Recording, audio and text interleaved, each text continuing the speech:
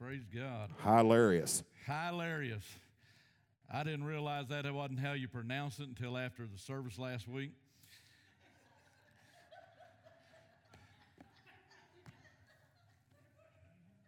And it just amazed me that people have been pronouncing that wrong for years.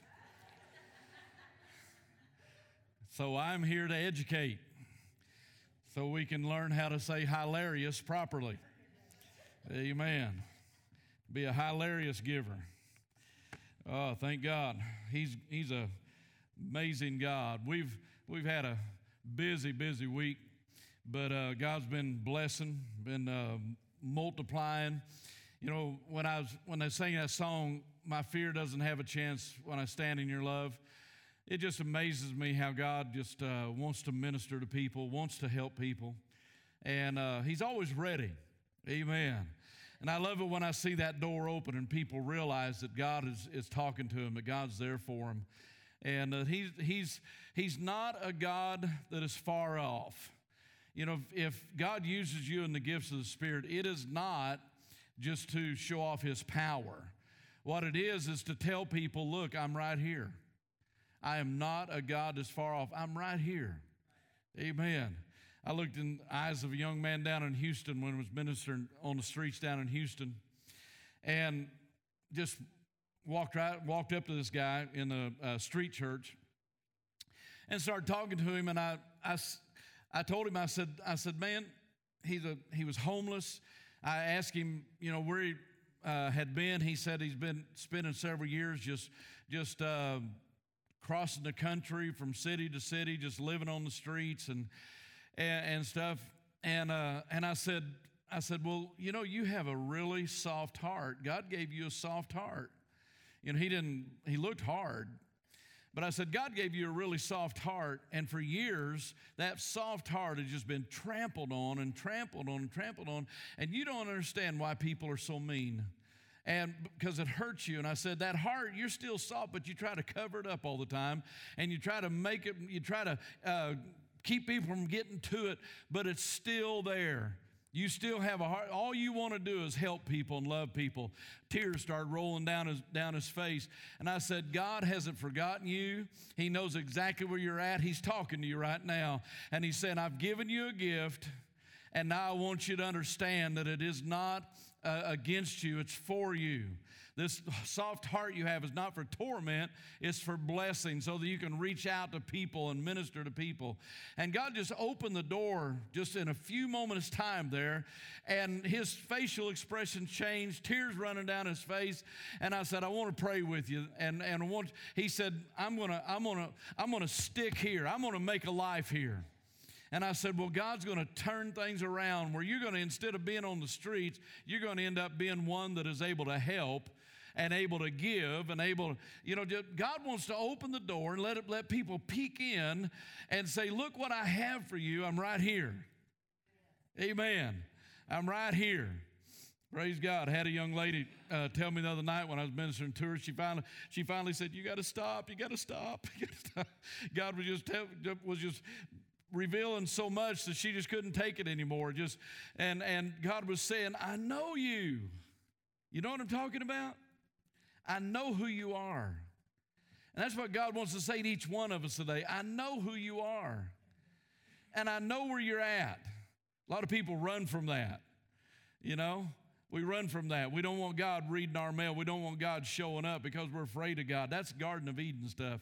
You know, after sin, don't run from God, run to Him. If God starts ministering to you, if God starts speaking into your life, you need to just throw the door wide open and say, okay, let's deal with this. Let's get it out in the open. Let's take care of it. Because God wants to do something in your life. Amen. My fear doesn't stand a chance when I stand in your love. Hallelujah. That's amazing.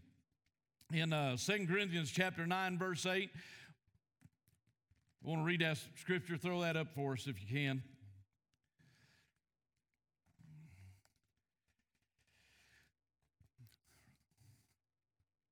Verse 8. Let's go verse 8 first. Sorry. It's our declaration. I know you're going by what the scriptures I gave you, but I need verse 8 first. You know, technology is supposed to be able to change that stuff just like that.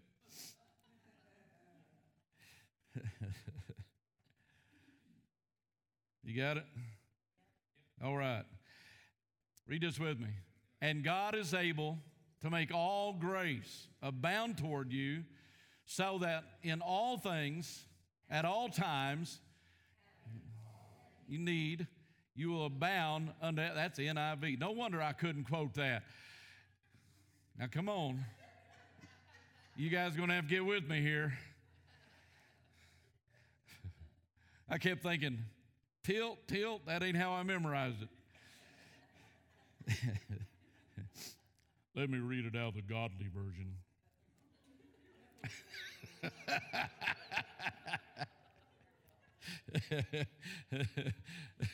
Don't get all torqued on me. I'm going to be reading out the Passion Translation here in a minute. And God is able to make all grace abound toward you, that you always, having all sufficiency in all things, may abound for every good work. Amen. We're going to be talking today about abounding and what God wants us. We've been talking about financial flow, and these messages, I'm probably more uncomfortable and less knowledgeable about this subject than any other subject because I've just never spent any time preaching on it. And so this is a time where I'm having to kind of sharpen my understanding and bring this out. I know the principles that I live by, and I know the Word of God that I live by, but communicating that, I'm having to try to get it to where I can communicate it. Because I know God is an amazing provider. He is a blesser. He is so generous. He is exuberant in His generosity. God does not like withholding any good thing from us. Amen. But He's also not an irresponsible parent or grandparent. Us grandparents have to work on that more than parents do. I tell young parents all the time, I say, look, they're always saying, why did my parents treat my grandkids different than they treated me? I said, look, young parents are Old Testament law. Grandparents are New Testament grace. You get both sides. You got to have both.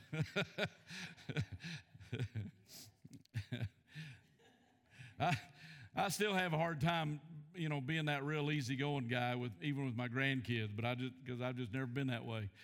But we have to understand and know the principles of God. Giving, what we're going to be talking about today, a lot of people, preach on this all the time, and so we're going to be talking about, I want us to get the principles, I want to get a right understanding of giving so that we can be hilarious givers. Amen. Hilarious, happy to do so, givers. And this has to do with all kinds of things. In Matthew chapter 10 and verse 10, I think it says, freely you have received, freely give. Freely you have received, nothing that you've gotten from God have you earned. So if you heal the sick, cleanse the lepers, raise the dead, cast out devils, and he said, freely you have received, so freely give. So in our lives, we have to learn how to be givers. That's not easy. When you give expecting something in return, you're not a giver, you're a taker. Amen. Because a giver does not expect anything in return. They give because it is their disposition to do so. It's what they love to do so. It's what they enjoy doing. Amen. I don't like it when people want to do something for me because they feel obligated to or because of a pride issue. They just can't allow you to do anything for them and stuff like that. But giving, especially in the U.S., let's talk about the U.S., giving in America, guess how many know who does all the giving to churches and charitable organizations in America? What bracket? Is it the low income, the middle income, or the upper income? The low income. Amen. I read a survey the other day that said those in America that are on welfare don't give hardly anything. But the working class poor that make the same amount of money as those on welfare are the ones that support everything. Is that not amazing? They're the ones that support the churches. They're the ones that give to the charitable organizations. The middle class give less than the working poor. I'm talking about per income. The middle class gives less than the working poor. And then the wealthy give even less than the middle class. In other words, the more money you get, the less you give. Is that not amazing? Boy, it's getting quiet in here. The more money you give, the more money you make, the better off you are financially, the tighter you become. Now, we talked last week about the love of money. You know, that it's the root of all evil. It causes us to begin to try to hang on to. You know, a lot of people don't think they're greedy until they get a hold of some money, and then all of a sudden who they are really comes out. And then they have a hard time with it. They don't want to let go of any of it. You know, it's like I can't do that. There was a lady come to me one time, and for years she had no income, hardly at all, and she gave $10 a week to the church every week. And that was just her thing. Every week she gave $10, and that was her offering. And then all of a sudden, the land that her and her husband had, which, you know, didn't seem like it's worth anything, some people wanted to sell it, and all of a sudden it was valuable, and she made quite a bit of money on it. And so she called me one day, and she said, "Pastor, I need to talk to you." And I said, "Okay." She come in and talked to him in the office. She said, "How much am I supposed to give on a tithe?" And I said, "Well, it's 10%. And she said, "That's too much money to give a church." See, she wasn't greedy till she got something. You understand what I'm talking about? I said, "Well, you just do whatever you want to do." I said, "There's no obligation." But I said, "You want to hang on to that? You hang on to it. You want to give it? You give it. But it's between you and God, your relationship with God." But I said, "Have you ever stopped to think that it never bothered you to give that $10 a week, and now that you got something and you can't give more than $10 a week?"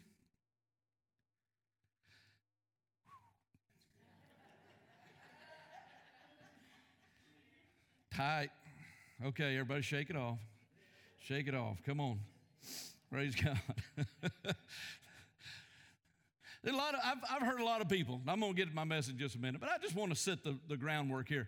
I've heard a lot of people say, you know, if I won the lottery, if I won a whole lot of money, then, man, I would just give and give and give. No, you wouldn't give any more than you're giving now.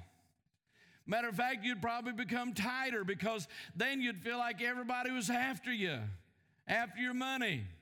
And you'd probably go off, hide somewhere, and close up the bank account and just live off the interest and refuse to give anybody anything, and then get a bad attitude about it. That's what most people do. Why? Because you don't know the power of it until you get it. And once you get it, all of a sudden, the power of it becomes present, because there is a power in money. Anything that has to do with income or wealth, there's a spiritual power that works in that, and you have to be ready for that. And the only way you can be ready for it is to learn how to be a generous person. Amen. If God was to give you $1 million today and then tell you, give every dime of it away today, would you be able to do that once you got it in your hands? That would be difficult. Why? Because it changes. Because now we had no power, now we do have power. Now we had nothing, and now we do have something. And then once possession takes place, then it becomes your responsibility. When you watch children play with toys, you really get an understanding of humanity. Because you put some kids in a room like this nursery back here with a bunch of toys, toys only become desirable based on possession. If one child gets a toy and starts playing with it, makes it look fun, all of a sudden the other kids want that toy. It has become valuable now. Wasn't valuable before, but now it's valuable. And they'll fight over it because possession is what drives us. And once you get possession of something, you don't want to give it up. I know with our grandkids, Nana has to set a timer. And she'll set a timer on her phone. Okay, you got 5 minutes. And boy, they'll just play with it just happy as they can be, as long as they know that timer's got the control. And when the timer goes off, then they have to switch, and they willingly do it. But if they don't have that timer, knowing that they're allotted a certain amount of time and they have legal right to that thing until that timer goes off, it's an all-out fight, and they can't give it up. It's a fight. I mean, you have to rip it out of their hands, and they're screaming and crying and stuff. And it's all over legal possession. Do I have legal possession? And as we grow up, we think we get over that. We actually don't. Legal possession becomes even stronger in us. Amen. Okay. Just kind of get it out there. Let's just get it all out there. You know how I am. I just like to get the air cleared and just get everything out there. In Genesis chapter 2, verses 16 through 17, God gave Adam and Eve the whole garden, everything. He asked them to give him back one tree. Just one tree in the whole garden. Now, when we think about garden, we're thinking about this little tiny garden.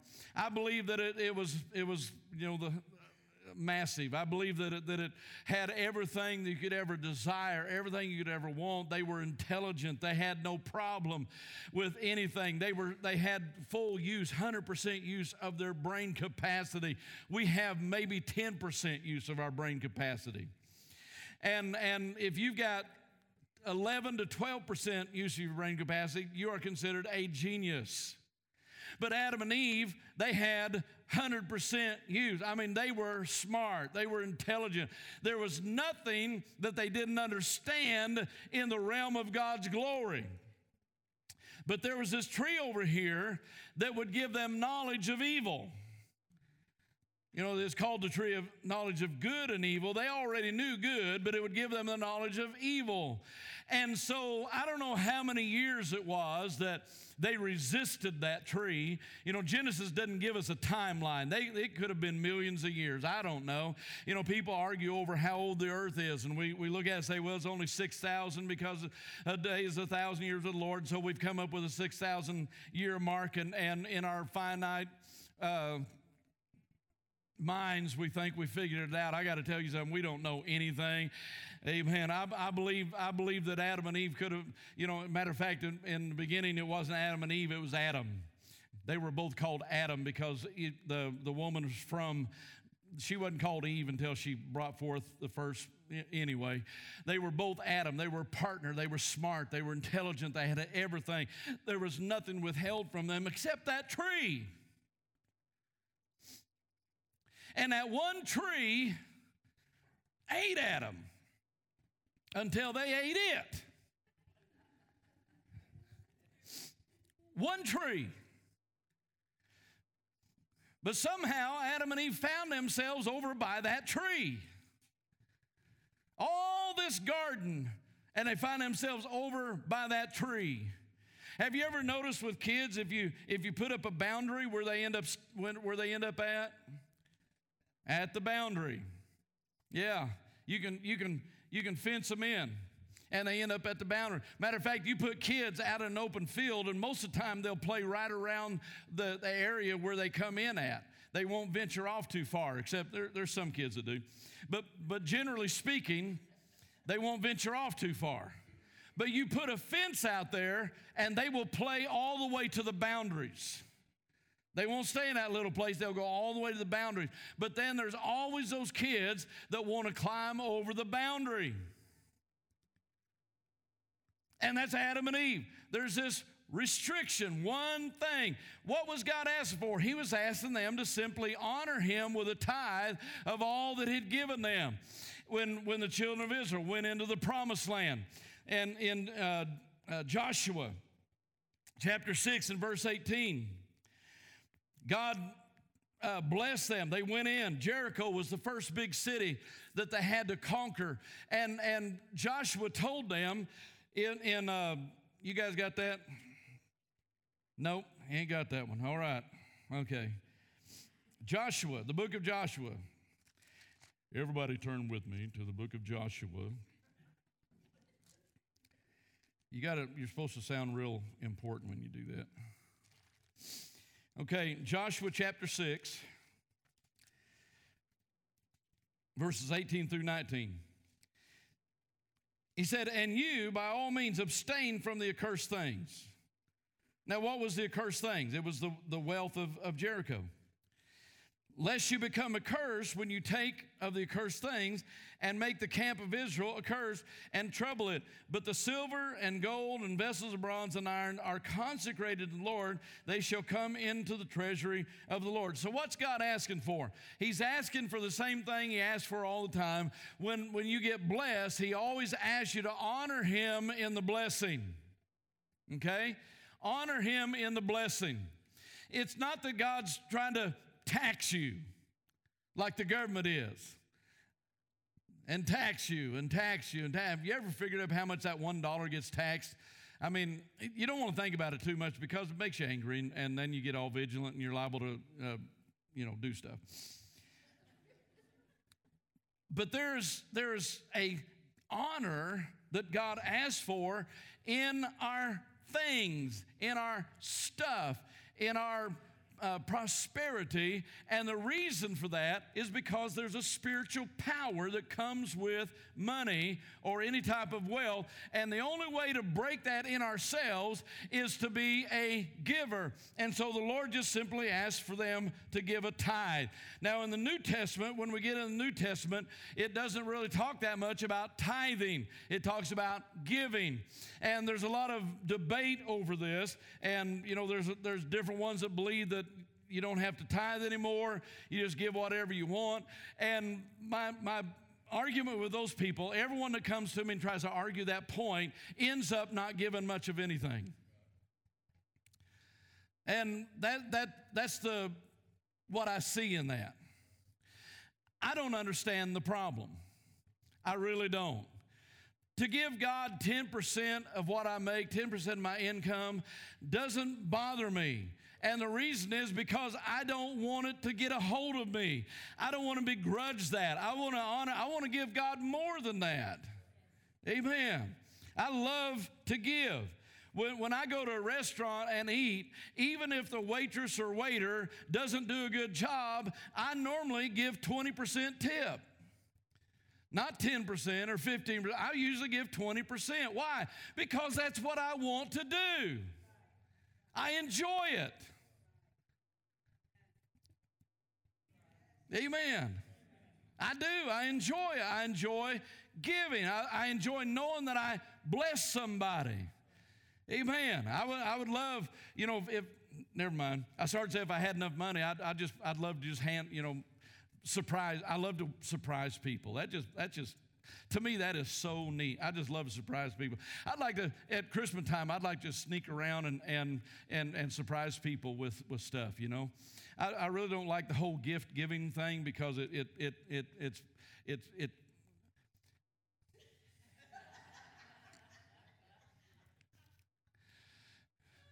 I just believe that it doesn't fulfill the purpose it's supposed to because we get, when kids get a pile of things that they go through, they rip the paper off, they look at it, wow, and they throw it. And then they never touch it again, then they go play at the cardboard boxes. Just buy them cardboard boxes in the first place. When our boys were growing up, I kind of broke that. I got to where I just really didn't like Christmas. And because of all the commercialism, all the demand, and just everything, and I actually opted out of it. I walked in the house one day when our boys were really, really little, and I told Betty, I said, well, I'm opting out of Christmas. She said, you're doing what? I said, I'm opting out. I said, I am not going to take a time of year that is supposed to be special, supposed to be glorifying to God, and be stressed out and pushed and just tear it up like this. And so we started going to South Padre Island every Christmas. That was our Christmas. That was our boys' Christmas. We went to South Padre Island. For 17 years, we went to South Padre Island and spent Christmas and New Year's down there as a family, just shutting the thing down. I mean, I just shut it all off, and we relaxed. We enjoyed each other. We had this little Christmas tree about that big that we'd put up in the camper, and we'd give the boys a couple of gifts. But I'd tell them, I'd say, look, your Christmas is the fact that you get to spend family time together with no interruptions, and we're just going to make this special. And some of the best memories they have. I'm not trying to promote that, not trying to push that, but I'm saying that when it comes to giving, when it comes to receiving, we've got to keep this thing in a proper perspective, or else it becomes a demand. I don't like to feel like it's a demand. Amen. That's why in this church, I don't push or pull for money. I never do. I don't take up all. We take up one offering and all the needs that we have and stuff like that. I just don't pull or push. We pray. We ask God. Amen. Because I do not like for giving to feel like some kind of demanded obligation that we got to do, because it is not right. If we're going to give, it needs to be with a hilarious attitude, a happy attitude. Amen. Praise God. I refuse to manipulate. I refuse to try to get money out of you. I refuse to try to force money, because if it's God's work, then He's going to speak to us. He's going to talk to us. Amen. And I hope I never have to do that. And I don't. Amen. Praise God. Most of you know here when we're doing something, God's told us to do something, this is how we take up an offering. Everybody hold your hands out just like this. Come on, do it. Hold your hands out just like this. Now say this with me. God, fill my hands with provision, and I will transfer it to the kingdom of God to meet the need. Amen. That's how we've done it for years, and that's how we've done what we've done. It's not easy. It's not the normal way, but yet it has been amazing what God has accomplished and what God has done. I don't have the expenses that a lot of ministries have. I would hate to try to operate under that type of load. I don't have the debt load that a lot of I've in my life. And again, this isn't what somebody should do or not do or whatever. This is just the way we've been. I've always refused debt in ministry and in church my entire life. And yet we have built brand new churches, debt-free, paid cash for them. Amen. I've seen it happen. Praise God. When people tell me it's impossible, it'll never happen, there's no way it can happen, and yet in a few months' time, there's that brand new building sitting there with no debt at all.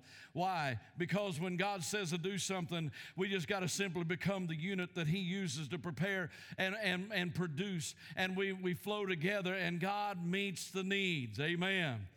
Praise God. I was building one brand new church, and God had just spoke to me to build. And I mean, I had just fight after fight after fight. People just fought me over that thing. And every week I had people tell me it'll never happen.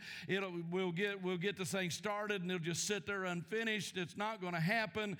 It's not going to be, and all this kind of stuff. And I battled that every week. But every week God provided. We started that thing without the money to finish it, and we didn't get a loan, but I knew that God had spoke to my heart. I knew that it was true, and so we set out to do it. And so we began to believe God and declare God. And God loves a cheerful giver. And so as we built that thing, we'd get to a certain point, and they'd say, well, see, we're out of money, going to have to shut it down, it's never going to be finished. And then God would meet the need, and we'd get the next stage. And we finished that thing, broke ground, finished it in 5 months, paid for. 5 months, paid for. Bricked it, paved the parking lot, never had any debt. Why? Because God does not struggle with finances. We struggle with finances. God doesn't care about money. It doesn't make him feel rich or make him feel poor when he loses. God doesn't feel anything. You say, oh, God's probably upset at them. They lost all that money. God doesn't feel anything about money. God feels something about you. It's your heart. It's your life. That's what he cares about. Amen. He will release whatever is necessary.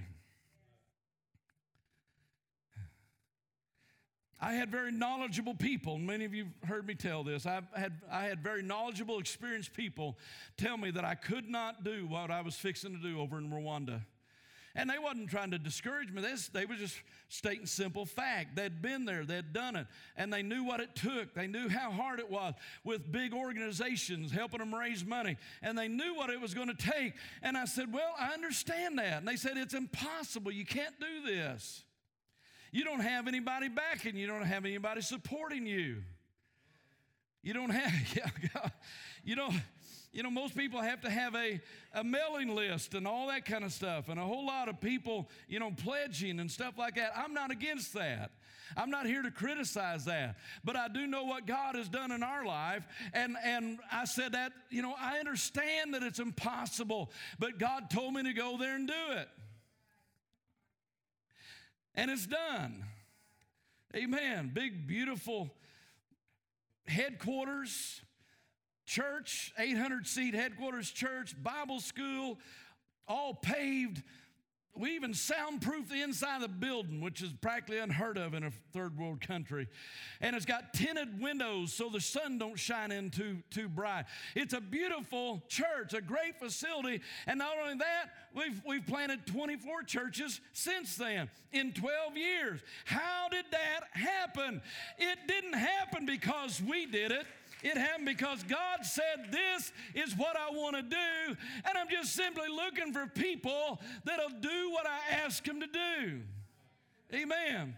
And so the way that happened is God blessed people in this church, and God brought it in from different places, and it every stage, we never missed a stage, every part. And then we come to the place where it all needed to be finished. We had needs here in this church. We had needs over there. We had needs in other countries. We come to a place where it was coming to a place where we had to get it finished because the government was threatening us.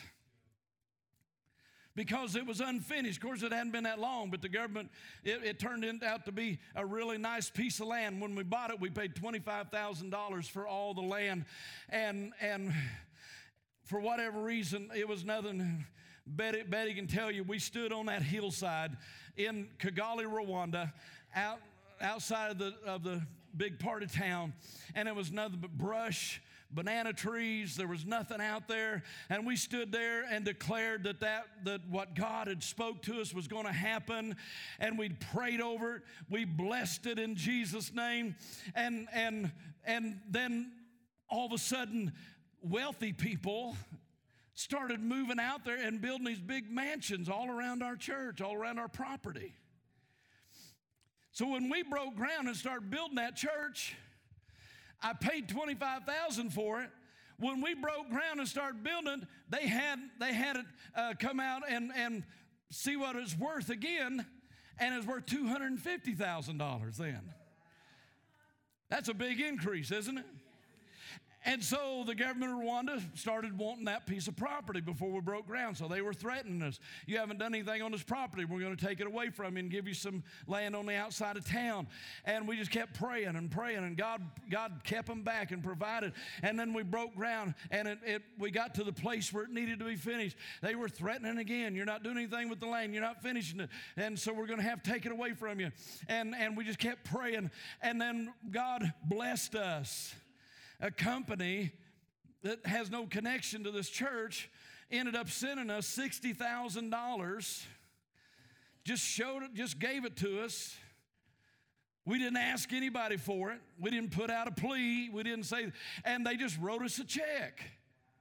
Why? Because God wanted that property finished. And that's how I approached it. I would stand in this church and I would say, God, that's your property. That's your church. It's not mine. If you want it finished, you're going to have to finish it. If you want to lose it, lose it. It's not mine. So, but if you want us to finish that, here's my hands. Put the finances in my hands, and we will transfer it to the kingdom of God. And that's exactly what happened. Amen. And then they passed laws. After we got everything built, they passed laws and tried to shut all the churches down by passing these new rules we had to upgrade all the facilities, and they thought they was going to be able to shut it all down. But God said, no, that belongs to me. And so God blessed us, and we, instead of shutting down, we ended up with better facilities than we'd ever had. We ended up with better trained pastors and better things. Why? Because God knows what He wants, and He knows how to get it done, and we need to stop trying to figure this thing out ourselves and say, God, it's yours. My life is yours, Father. Amen. See, I stay more concerned about the other things, because God can take care of that. Amen. God wants us to be full of His presence, full of His Spirit, full of the things that He's given us. He said in 2 Peter chapter 1, verse 3, He said, according to His power, He has given us all things that pertain to life and godliness, everything. He has provided all of our needs according to His power. And I like the way the Passion Translation states that.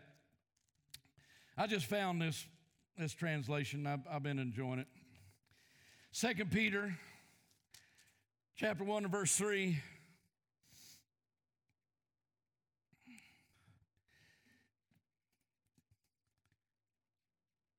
If I can find the verse. Got little tiny numbers. Everything we could ever need for life and godliness has already been deposited in us by His divine power. Oh, I like the way that's stated.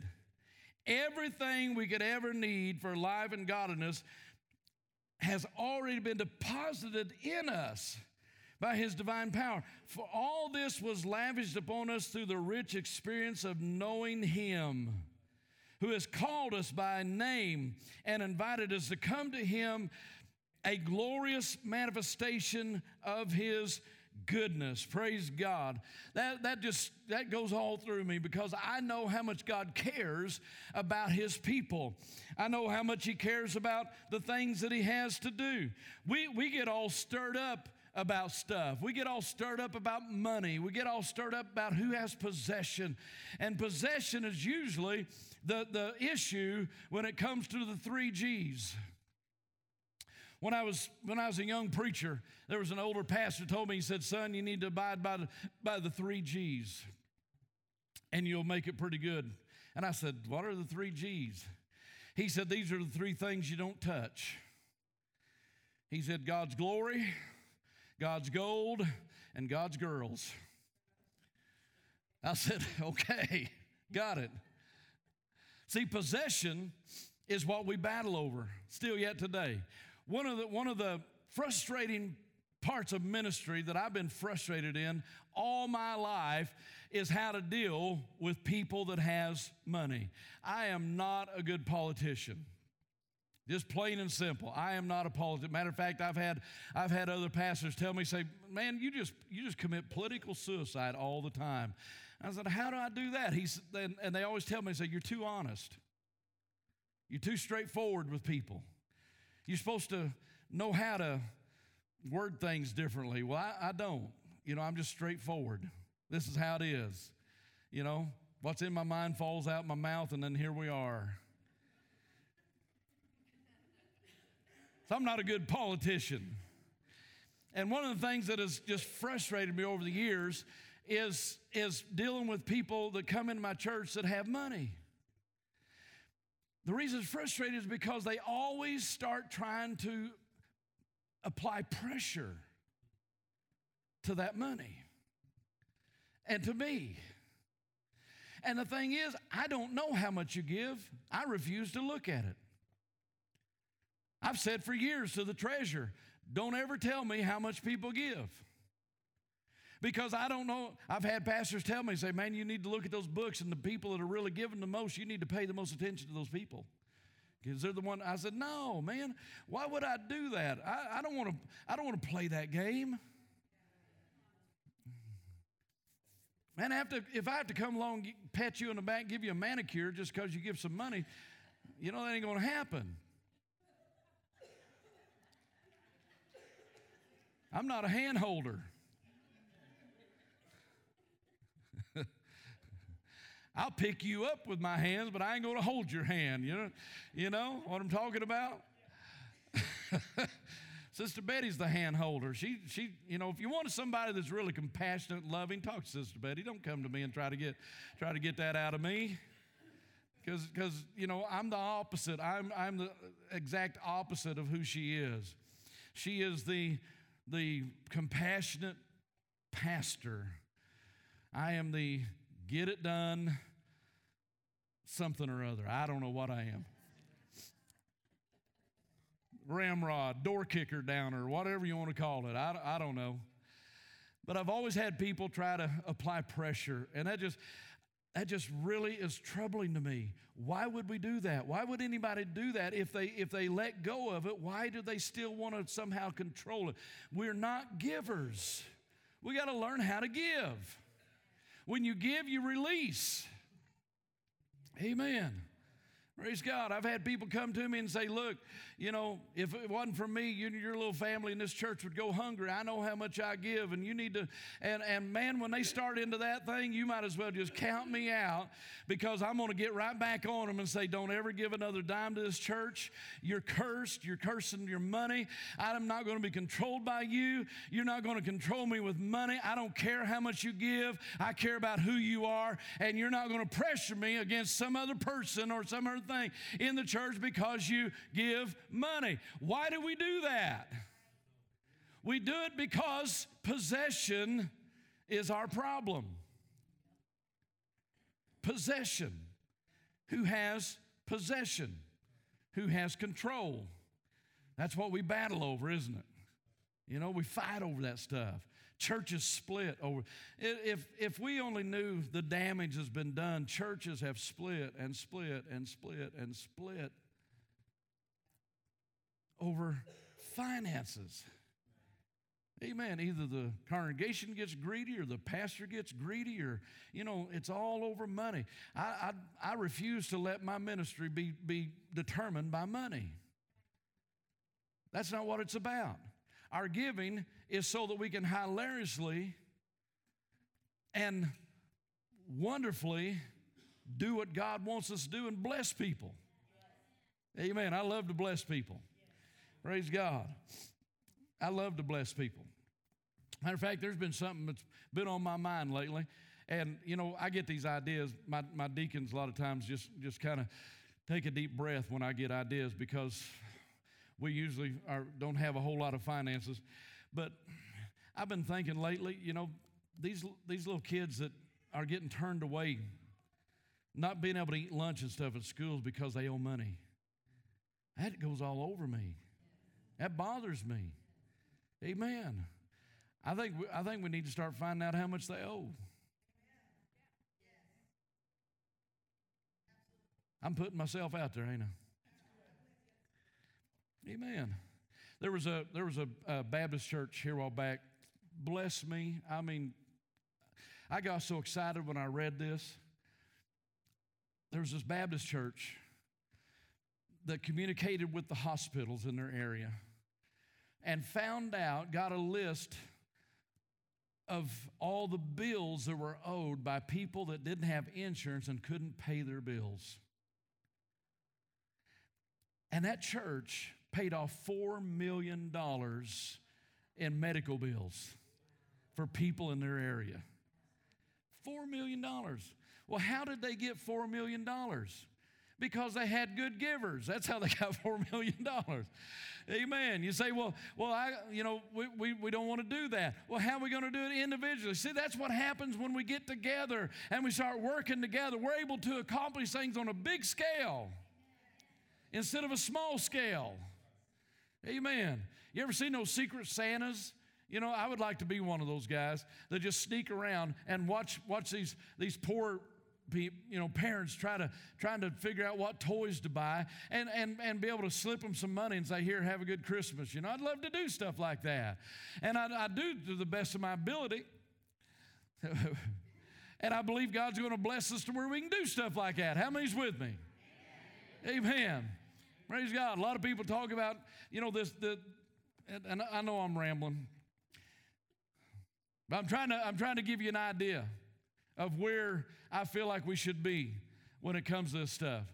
When the prosperity doctrine first came in the church in the 70s, it was right to a point, and it was a revelation given not so that people could get wealth. It was a revelation given so that we could spread the gospel more powerfully and make a greater impact in the world. And many have done that. But it quickly changed from doing that to just getting wealth. Amen. People had to have a $500,000 home or $1 million home now. Even though they can't keep up with the maintenance of the house they got. Have you ever thought about how much maintenance it takes to take care of $1 million home? I've built them. You no more get them built and you have to start fixing them. And there's a lot of area to fix, a lot of things to take care of. The electric bill, just think of the electric bill. I mean, you got to have 4 and 5 units heat that thing. And just think of the electric bill. But that's what happened when the prosperity doctrine really got rolling. All of a sudden, we were king's kids, and we need to live in the best houses and drive the best car. And I'm not against any of that stuff. Thank God if you're able to do that, if people's able to do that.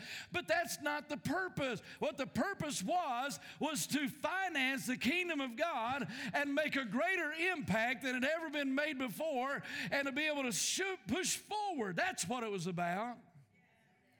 Because when you combine your efforts, you become more powerful. Amen. And I'm just being vulnerable. I'm just talking to you today. In this area, in this whole area, it frustrates me how many churches we actually have in this area. And I'm not jealous or envious or upset at them. That's not my deal. My deal is how many people are struggling just trying to pay the rent on a building when if they would combine forces could be doing so much more for the kingdom of God instead of just surviving. Amen. If we just get back to the New Testament model, to where every church, where the apostles and prophets and pastors and teachers and they all work in the same church instead of having to have their own church, because I can't come to your church because I'm an apostle, so my church has got to be apostolic. Well, I can't come to your church because I'm a teacher, so I've got to have the teaching. I can't come to your church because I've got to have the prophetic. We are all about the prophetic. And so everybody starts their own church trying to push their own agenda when God said we need to work together and be in the same place, building the kingdom of God and building people. You understand what I'm saying? It's all about possession. If we could get over the whole possession thing, then a whole lot of things would be better off.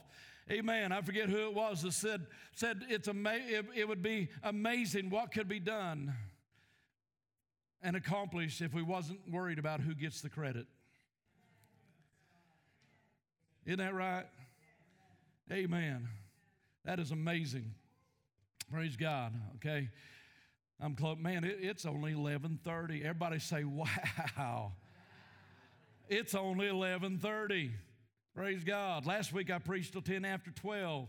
Everybody say, woo, we're getting off easy this week, you know. Praise God. Don't tempt me. I can go to 1. But I just want us to get to understanding. I told you this wasn't my main forte in preaching, but it is my main forte in ministry because we believe in doing what God calls us to do. Amen. This little church has done amazing things all around the world. Amen. Praise God. We still do. We still do. We solely support the ministry over in Rwanda, the Bible school. This little congregation pays for all of that. And we never take up an offering for it. Well, how does that work? Because we understand the principles of giving. We understand that it's a blessing to give. It's more blessed to give than to receive. Amen. Oh, thank God.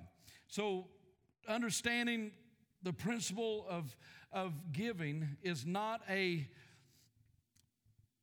burden. It's not some kind of demand that we've got to comply with. It's just simply a relationship of honor. Honor with God. Amen. Honor to be able to move with God. To be able to do what God, the Bible, the verse we've been using, that God is able to make all grace abound toward you. We qualify for that because we have given abundantly. We sow abundantly. We don't sow sparingly. We sow abundantly. Amen. I was at a church here a while back, and both of the churches had the Gideon's ministers in on the same day. And I heard this pastor talking about, man, it was so exciting because this church gave this certain amount, to the Gideons. And I thought, really? You're more than 2.5 times the size of our church, and we gave the same amount.